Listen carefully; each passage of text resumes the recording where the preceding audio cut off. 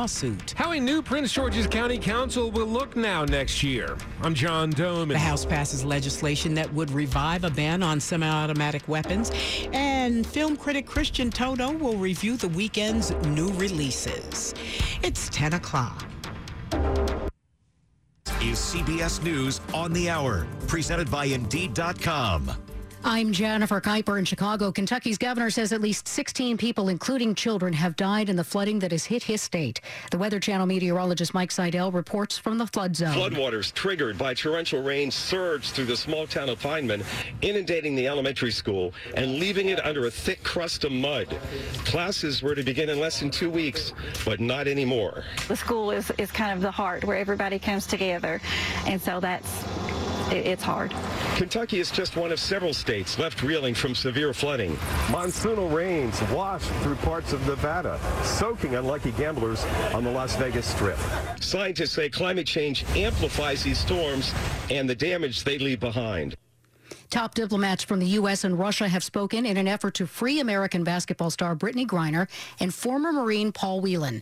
Secretary of State Antony Blinken did not confirm the identity of any Russians who would be swapped, but one name that has come up often is that of arms dealer Victor Bout. CBS's Catherine Herridge with more. Former DEA agent Robert Zaharias-Shavitz was part of an international team that captured Bout in Thailand 14 years ago. The arms dealer was later convicted on federal conspiracy charges to kill Americans and supply weapons to a terrorist group. Zaharias-Shavitz told CBS News a swap for the arms dealer would put Americans at more risk. I believe we're sending the message that it is good business to deal in capturing, kidnapping, detaining of American citizens. Mega Millions players have been lining up around the outside of a convenience store in Texas. Many considered one of the luckiest in the state. KRLD's Alan Skaya. Chuck's Grocery in Arlington has a wall of winners with the pictures of dozens who have won between $100 and $1 million. Owner Lupe Beltran says someone won $100,000 from a scratch-off just last week. Everybody was excited for him as well, just imagining what you would do with a winning like that. Some people lining up were buying hundreds of tickets, others just one. Who knows? It only takes one to win. $1 may win. You can't win if you play. Beltran says he's glad for the jackpot, saying he'd get a bonus if someone wins, but he's also selling more sodas and tacos. Alan Skaya for CBS News, Arlington, Texas. A group of 9/11 survivors and families are protesting the Saudi-funded Live Golf Leagues tournament being held at Trump National Golf Club in New Jersey. Protester Brett Eagleson. To see a former president 2 days ago claim that he doesn't know about our outrage and he doesn't know who was behind 9/11, that is the worst feeling that these family members can get when we're not even getting through to a former president. That is the worst form of greed and worst form of evil. President Zelensky visits a port as Ukraine prepares to ship out grain. This is CBS News.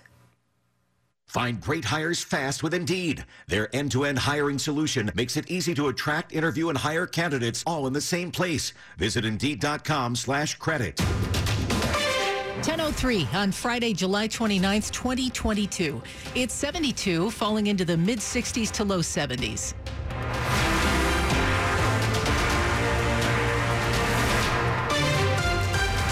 And good evening, I'm Michelle Bash. Our top local story surrounds the woman accused of shooting her husband in a Southwest D.C. hotel because she believed he was sexually abusing kids in her care.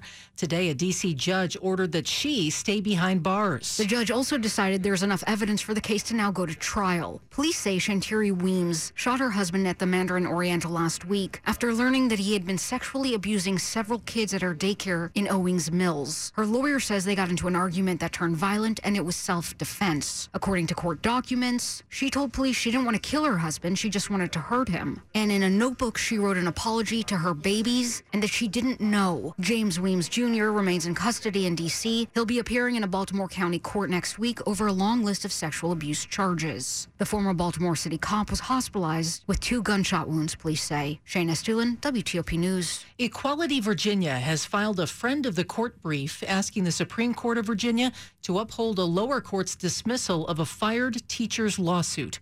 That teacher, Peter Vlaming, was fired from the public schools in West Point, Virginia, after refusing to use male pronouns to address a student who had undergone a gender transition and changed his name legally. The school system says it was a violation of their anti-discrimination and anti-harassment policies. Vlaming then filed a $1 million lawsuit against the West Point School Board, saying the policies violated his rights under Virginia law. The Circuit Court for the County of King William then dismissed Vlaming's suit. In a statement, Equality Virginia Executive Director Narissa Rahman says, "We know that transgender students thrive when they are supported by an inclusive school environment, which includes using their correct pronouns." Folks who worked for Alexandria Public Schools have to be vaccinated for COVID-19 before classes begin in late August, but the mandate does not impact people who can show legal evidence for a religious or medical exemption. If they get one of those workers need to be tested weekly. Anyone else who opts out will be fired or put on unpaid leave. Meantime, the school district has a new interim superintendent. The board approved a contract for Melanie K. Wyatt.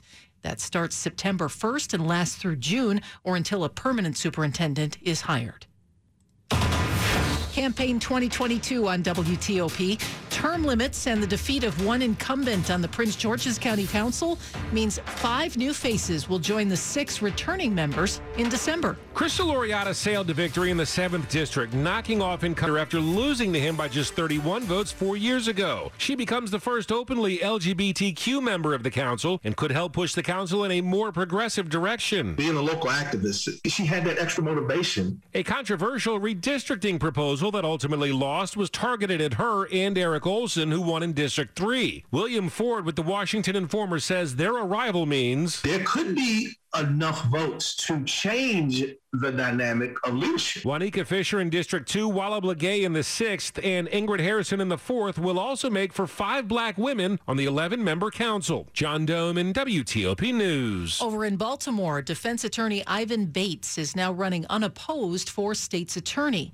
Unaffiliated candidate Roya Hanna announced today that she's pulling out of the race a week after Bates defeated incumbent Marilyn Mosby in the Democratic primary.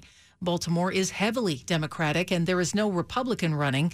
Bates has a lot of work to do in Baltimore. There have been more than 300 murders there in each of the past 7 years. Coming up after traffic and weather, if you're considering a trip to the movie theater this weekend and now you're not sure what to see, keep it here. Film critic Christian Toto will review the new films Vengeance and 13 Lives. It's 10:07. The U.S. Army needs a flight-proven long-range weapon system with the speed, agility, and maneuverability to deliver overmatch in complex multi-domain operations. That proven solution is the Bell V-280 Valor. Bell and its Team Valor industrial base partners are ready to provide the lowest risk, most advanced future long-range weapon system, the V-280 Valor. Facts matter, and our industrial base teammates have a trusted and credible history